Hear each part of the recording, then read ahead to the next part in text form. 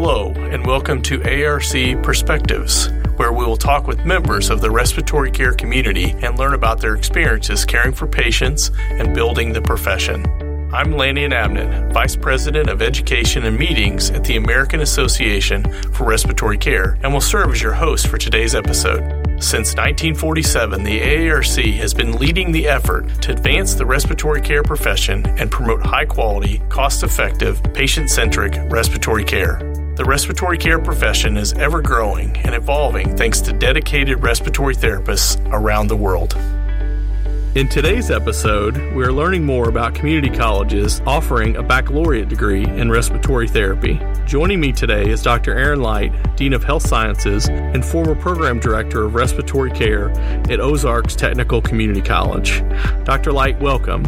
Please tell us a little bit about yourself. Thank you, Lenny. So I'm a respiratory therapist, obviously. I started out actually at a community college when at the time I was in a mall. It was at the Northtown Mall. And that's how small the community college respiratory therapy program was, is they didn't even have a building that was in a school. It was at a Northtown Mall. And went through that program, started working as a respiratory therapist at a local hospital, Mercy in Springfield.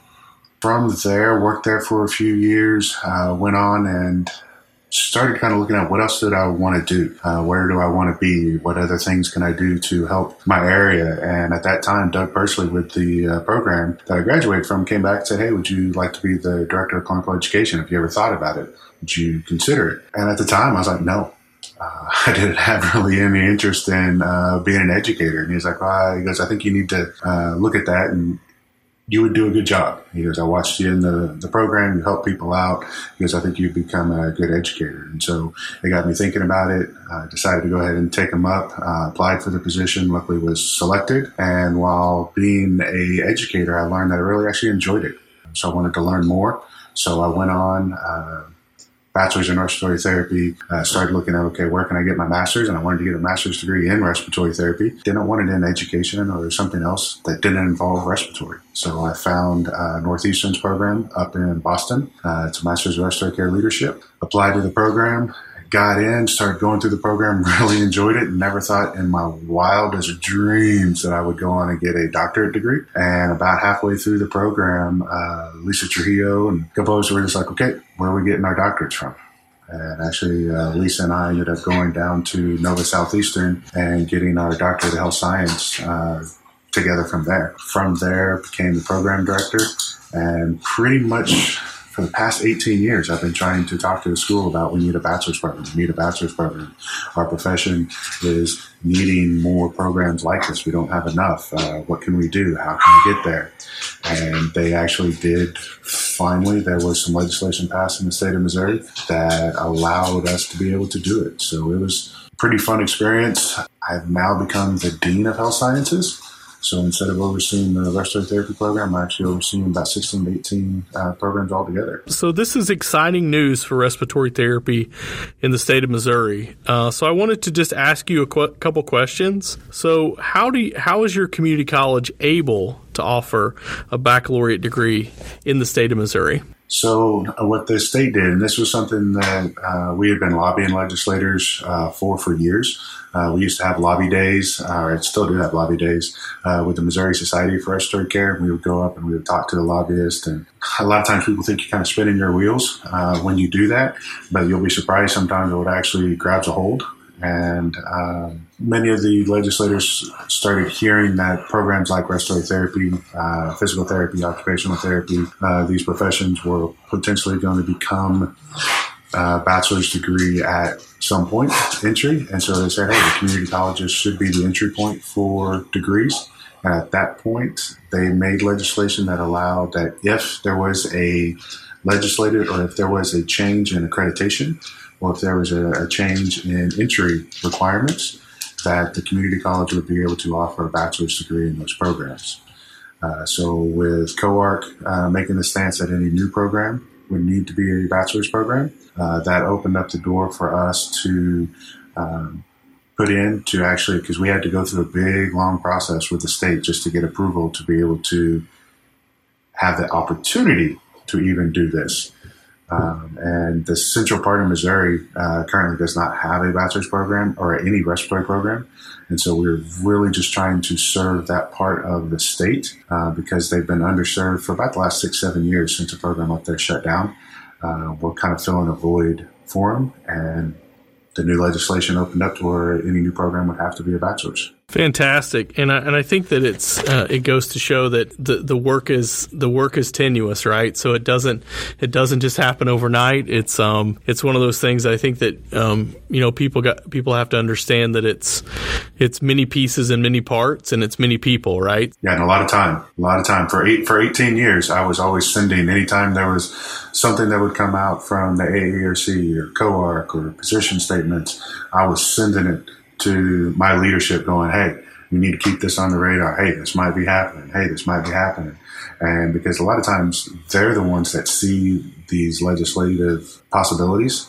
And luckily my chancellor recognized it, saw that, hey, this is coming down the road. This is actually going to get passed. I know the exact people to call, and called me up and said, hey, this is going to be happening. You need to be ready. So I think that, as we move for this, and you and I have had this conversation a lot, I want you to talk about advantages for students getting the BSRT degree. I mean, obviously, we both kind of have similar stories of starting at the associate level and then career taking us to the need for a bachelor's degree. So what would you, if I asked you to do a sales pitch and talk someone into that, right? So if you if I gave you a soapbox for a little while, I'm curious to really know, what would you say to people? That the bachelor's degree isn't just about management, being a manager or being an educator. A lot of times some respiratory therapists think, oh, there's no reason to get a higher degree because I don't want to be in management. I don't want to be an educator. So why? Well, the reason why is it broadens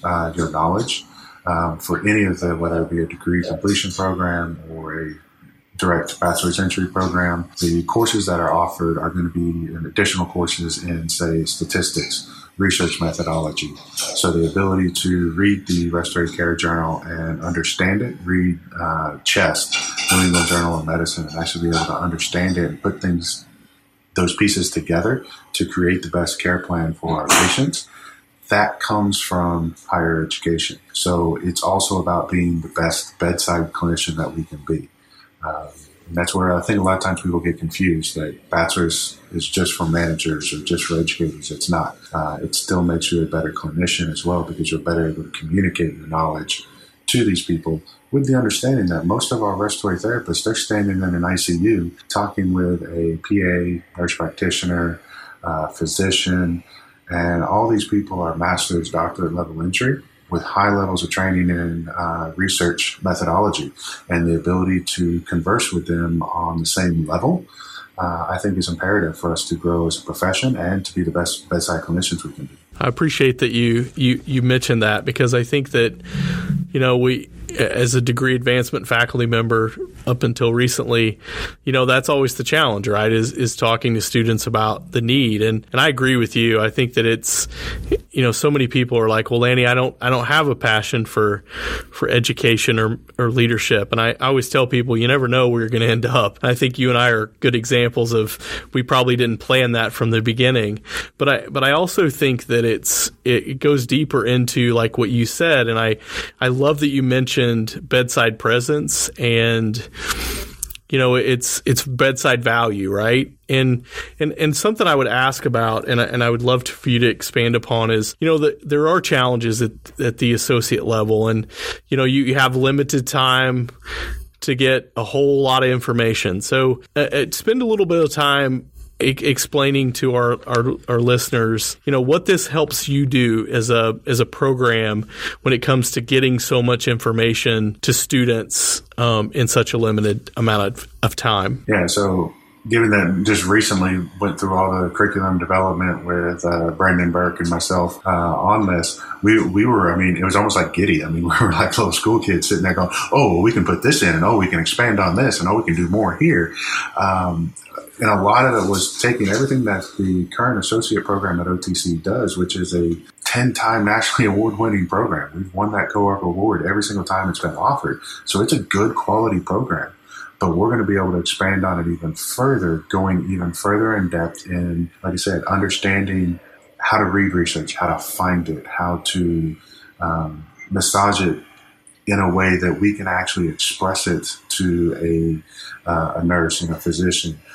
We've expanded on our neonatal and pediatric sections because a lot of times many associate programs, it's maybe a 2-3 hour course that they're doing on neopeds. And if you're going into that area, there's just not enough time. Our ability to go into other things like ECMO and VDR and some of these more advanced functions of respiratory care that you look right now, it's paramount. COVID right now is showing our value, but it's also exposing some of our limitations in knowledge, in my opinion, as well. We are the cardiopulmonary experts, and to be able to do that, we really need to be able to express what is going on in our patients and what is going on in the most up-to-date literature. And in most associate programs, they just don't have the time to be able to truly go through how to find literature. You look, one of the courses that I teach at Northeastern, I spend probably half to 2/3 of my time at the master's level kind of going back over how to find literature, how to assess it, how to determine quality. And these are all baccalaureate level prepared respiratory therapists. And they still have gaps in that knowledge. Yeah, that's a good point. I think that we, and I give massive credit to you all at the associate level. And I was there for a decade as a faculty member. There was always more you wanted to teach, right? There's always more you want to teach. And I think that you hit the nail on the head. One question I thought about would be, how does this affect your general education requirement? Has this made you guys think about adding potential more general education requirement? I'm just curious about that concept. If you guys have altered that at all? Yeah. So what we've done is the way our program, the associate program, is set up is basically you have 1 year worth of prereqs and then 1 year worth of RT work. They're completely separate. I know some programs kind of meld them together, but ours is set up as straight up 1 year prereqs, gen ed, and then 1 year of RT. The bachelor's program will be set up similar in that, but this time it's going to be 2 years worth of general education and then 2 years worth of RT work. That allows us to expand the respiratory therapy end of it, but it also allows us to be able to expand the general education to help make a more well-rounded student. We've included part of the requirements will actually be an ethics course, something that I know like the AARC has ethics course requirements. Many states have that, but this will be an actual ethics course that the student has to take. And been working with some of the faculty members there on our campus that I would like to have a death and dying component associated within that ethics course as well, to just help that respiratory therapy student understand, hey, how do you deal with the dying of patients? How do you deal with the death? We've talked as a faculty, do we need some behavioral health, mental health component to it, much more focused on self-care than patient care. And that's what really that bachelor's program can allow, that because you have that time to be able to expand in some other areas that, yes, it's not day to day of how do you do a nebulizer, how do you listen to breath sounds, but it's how do you take care of yourself? How do you understand those ethical dilemmas that we get put in all the time as healthcare providers? You have a dying patient. Should you take the oxygen off so that they're paying in sooner? Or is taking the oxygen off speeding up death but making them actually more uncomfortable? Those are ethical dilemmas that we deal with as respiratory therapists. And if you don't have that background to understand it, it makes things a lot more difficult.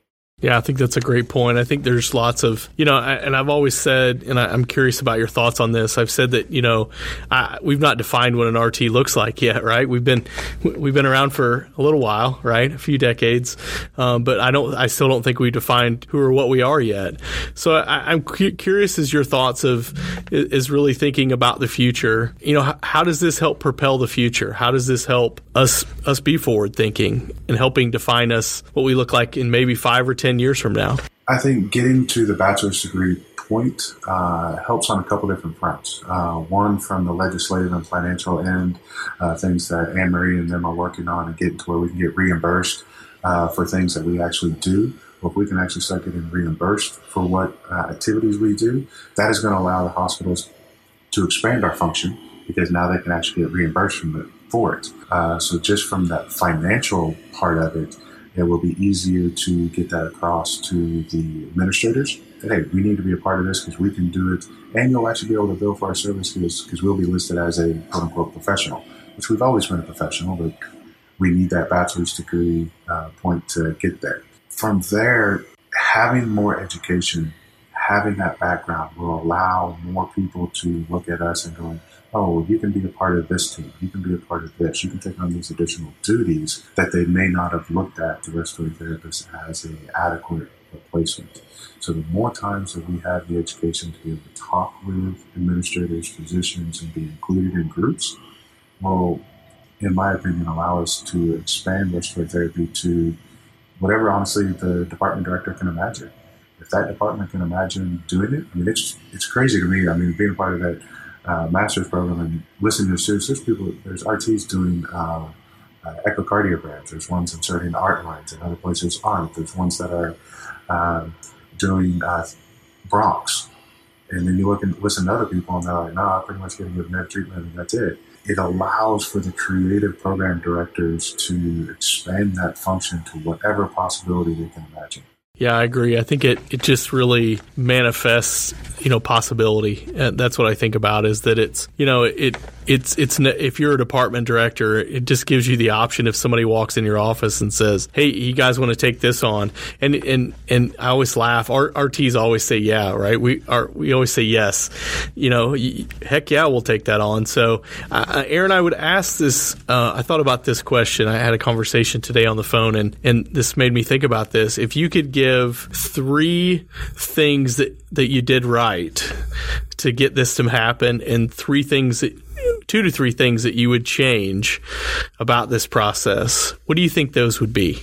I'd probably say the things that did right would be being persistent, being a part of the AARC to where I was always getting the information from them that I needed to be able to pass on. So being a member of the AARC was a tremendous help. I know this isn't meant to be a plug to the AARC, but it truly was. They provided me the resources, and then I was persistent with supplying those to my leadership. And I was consistent with it. Every time I get information, I would pass it on. I never really lost faith that at some point we were going to get there. And so that would really be the main things of getting access to the information, being persistent with sharing it, and consistently going through and never giving up that we will get to this point at some point. Things done wrong or could have been done better. I wish I would have thought earlier on how the program might look. Because once it actually got the green light of go, once you get that green light of go, it comes quick. And you're always thinking, oh, I got plenty of time. No, once you get that green light of go, you need to be ready right now. And it was something that I already kind of had the blueprint in my head, and I thought I knew how I wanted it to look. But I wish I would have given even more time and more thought and more design.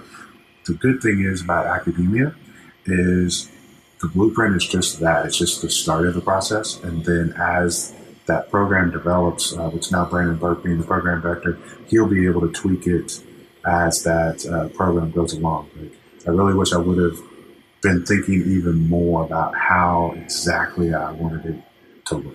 That's a great example of a lot of things that we develop right in curriculum development. I agree. Thank goodness they let us change that form a couple times. I would say another thing I thought about is, I'm encouraged by a lot of, I think, amazing things that are happening in our profession. And I think that we're constantly hearing the potential for new things.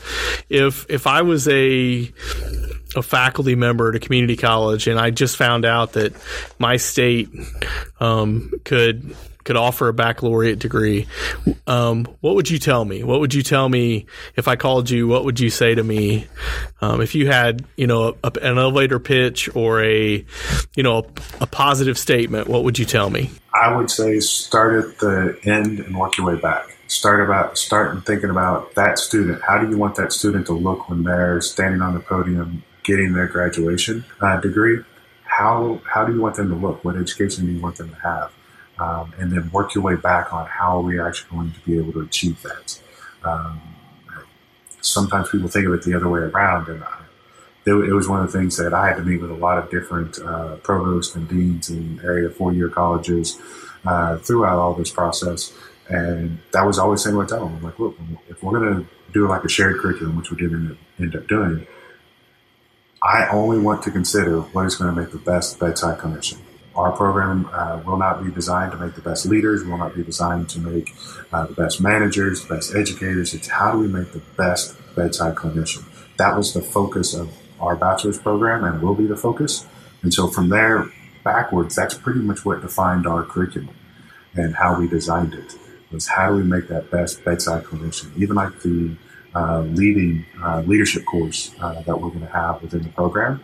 It's going to have a section on leading as a manager, but also just leading in small teams because a bedside clinician is going to have to lead in small teams.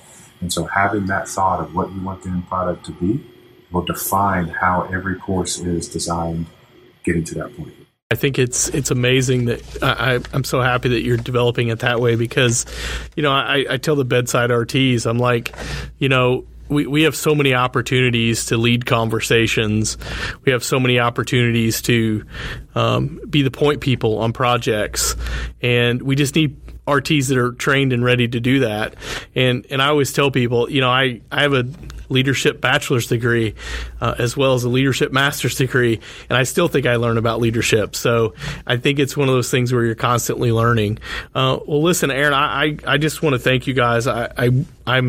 As a fellow Missouri native, I'm so very proud of the work you've done and what you've got accomplished, and I'm just very thankful for your hard work. I know there could have been days where you could have easily said, you know what, I don't know if this is going to happen and I have other things to do. So I'm just very appreciative that you said, you know what, I'm going to keep grinding.